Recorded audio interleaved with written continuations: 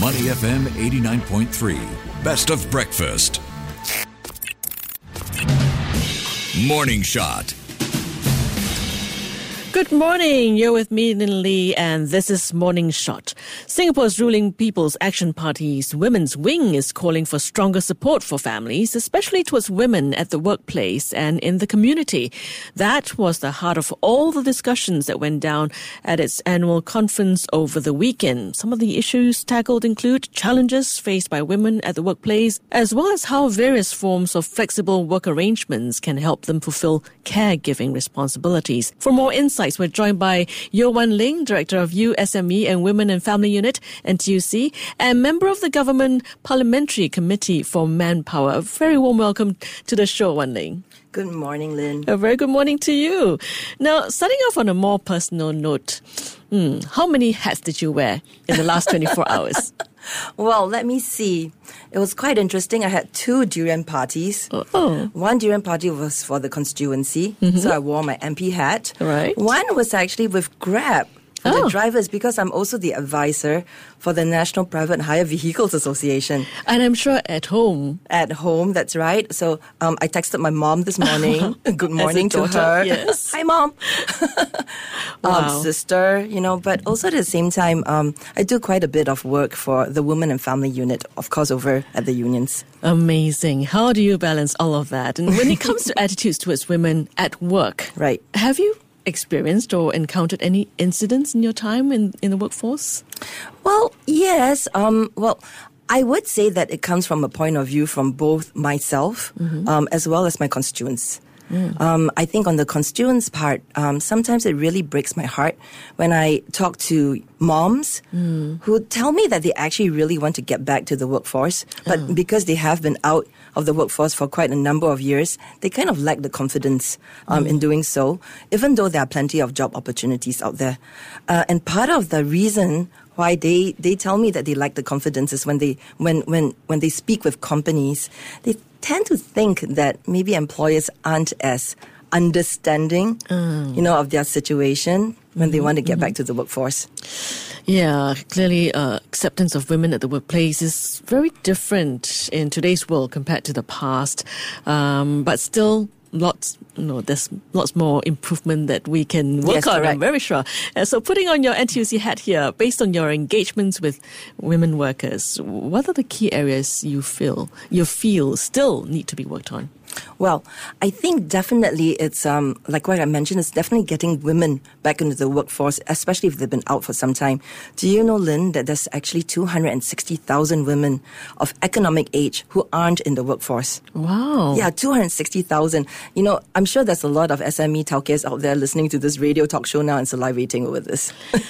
Oh, amazing. Yeah, and the top 2 reasons why they tell us that they are not in the workforce, and this was actually based on a survey that the NTUC did together with the Women's Wing, was really, number 1, caregiving responsibilities. They need to look after the young, the old, and the infirmed at home. But the other piece too, which kind of was mind-boggling for me, was really because of housework. Can you imagine that? So is this across, what sort of age demographics? So we're looking at 25 all the way to 60. Wow. Yeah, that's right. And, part of the reasons that's keeping women out of the workforce is really because, like what I mentioned, some of them lack the confidence. Others perhaps feel that there isn't really the type of job options open up to them, even though there's plenty of jobs out there. Yeah. And it all boils down to something very important. It's called flexible work arrangements. Yeah, and another thing that we're looking at also, certain sectors are traditionally male-dominated and vice versa. For example, you see a lot of males in shipping, engineering, manufacturing because the work requires heavier manual labor, and traditionally it's just more male-dominated, right? Meanwhile, we also tend to see mostly females in nursing because perhaps how women are naturally built to be more nurturing and caring. Right. Are those just stereotypes? And is gender diversity necessarily better in those industries, you think? Well, Lynn, I must say that, in that same survey that we did, we talked about gender stereotypes, and it's definitely prevalent, and I think there are certain jobs that, we automatically think that women are more suited to doing so, being in those job scopes and all that. But I do think that right now with many progressive employers, they have kind of been like restructuring their jobs, redesigning their jobs, such that, it gives both sexes equal opportunity to be able to thrive well in those jobs. For instance, one of our partners in this, the Women and Family Unit, we have been promoting a program called the See You Back at Work program, and this is actually meant for female returners. And one of the companies that we have been dealing with is a company called Chaityan Maintenance. It's a unionized company, of course, but more importantly, they have been introducing a lot of new technologies, robotics and all that, so much so that even in their industry, which is a cleaning industry, 70% are women. Yeah, there are lots of women engineers out there, really. That's right. Yeah.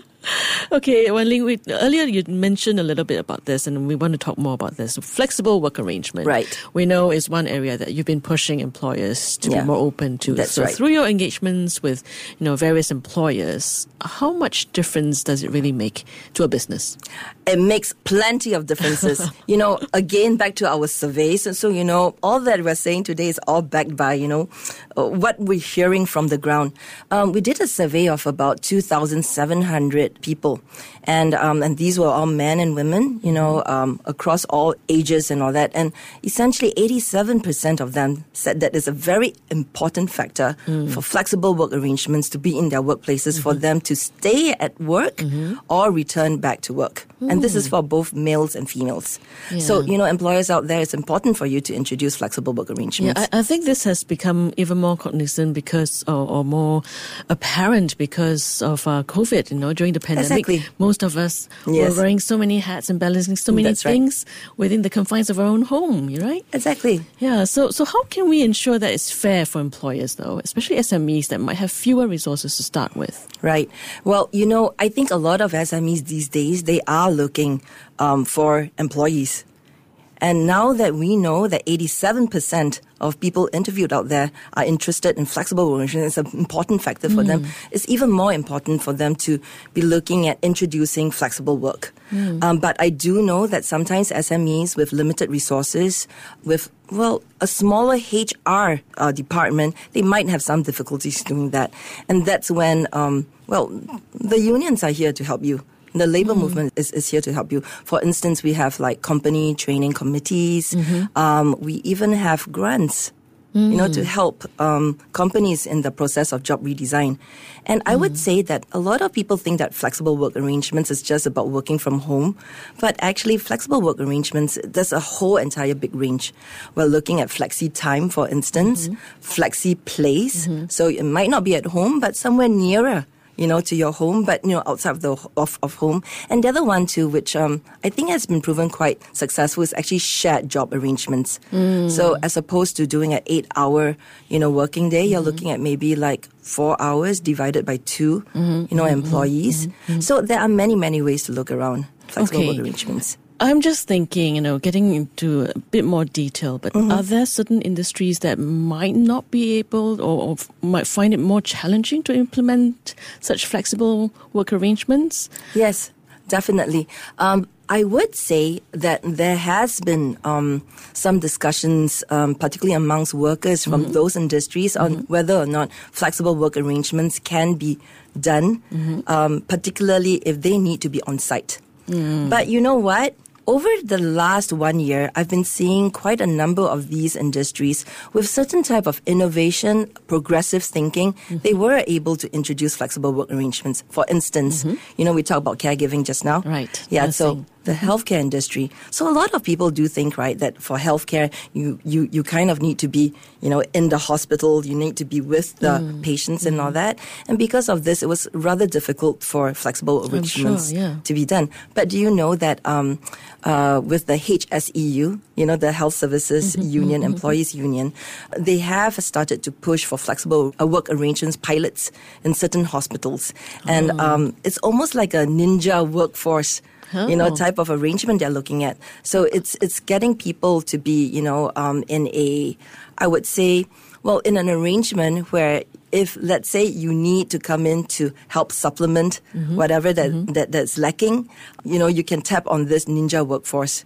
Oh, yeah. How interesting. It is interesting, isn't it? Yeah, so I think with a little bit of innovative thinking, with a little bit of determination, actually, most companies would be able to introduce flexible work arrangements. There'll always be workarounds, as we say. Exactly. And for women workers especially, how big of a difference do you think this will make to them, flexible work arrangements? Well, I think it will be huge. It definitely will allow a lot of women, to consider returning to the workforce. But I do think, it is important that we consider several things.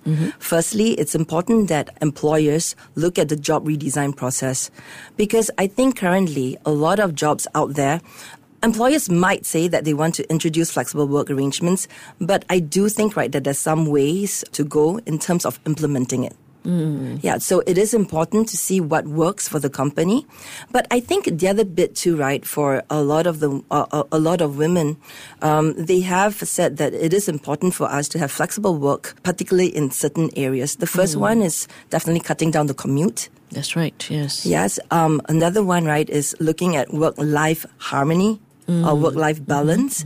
So I do think, that this would be flexible work arrangements would actually be a wonderful way to retain and keep people.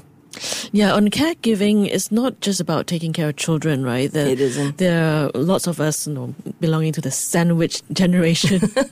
We've got elderly parents too. And grandparents even. Yeah, so what are firms not doing enough of on that front? Well, I do. In that survey, one of the things that was brought up that we weren't surprised, but it's actually quite a high number of people mentioning the reason why they weren't, even though a firm is introducing flexible work arrangements, the top reasons why people weren't doing it, number one was really because the work scope didn't provide for it, i.e. not enough job redesign opportunities. The second one, interestingly enough, was that the immediate supervisors weren't supportive. Yeah, so even though the company might have a policy on it, in the team dynamics, the supervisor wasn't really encouraging. Yeah, so I think these were some of the reasons why, flexible work arrangements, even though it's introduced, perhaps, the policy around it, the company policy around it isn't that clear. In fact, also in that survey, about 75% of SMEs with employees less than 10 or less employees, survey respondents were saying that the flexible work arrangements policies weren't clear at all.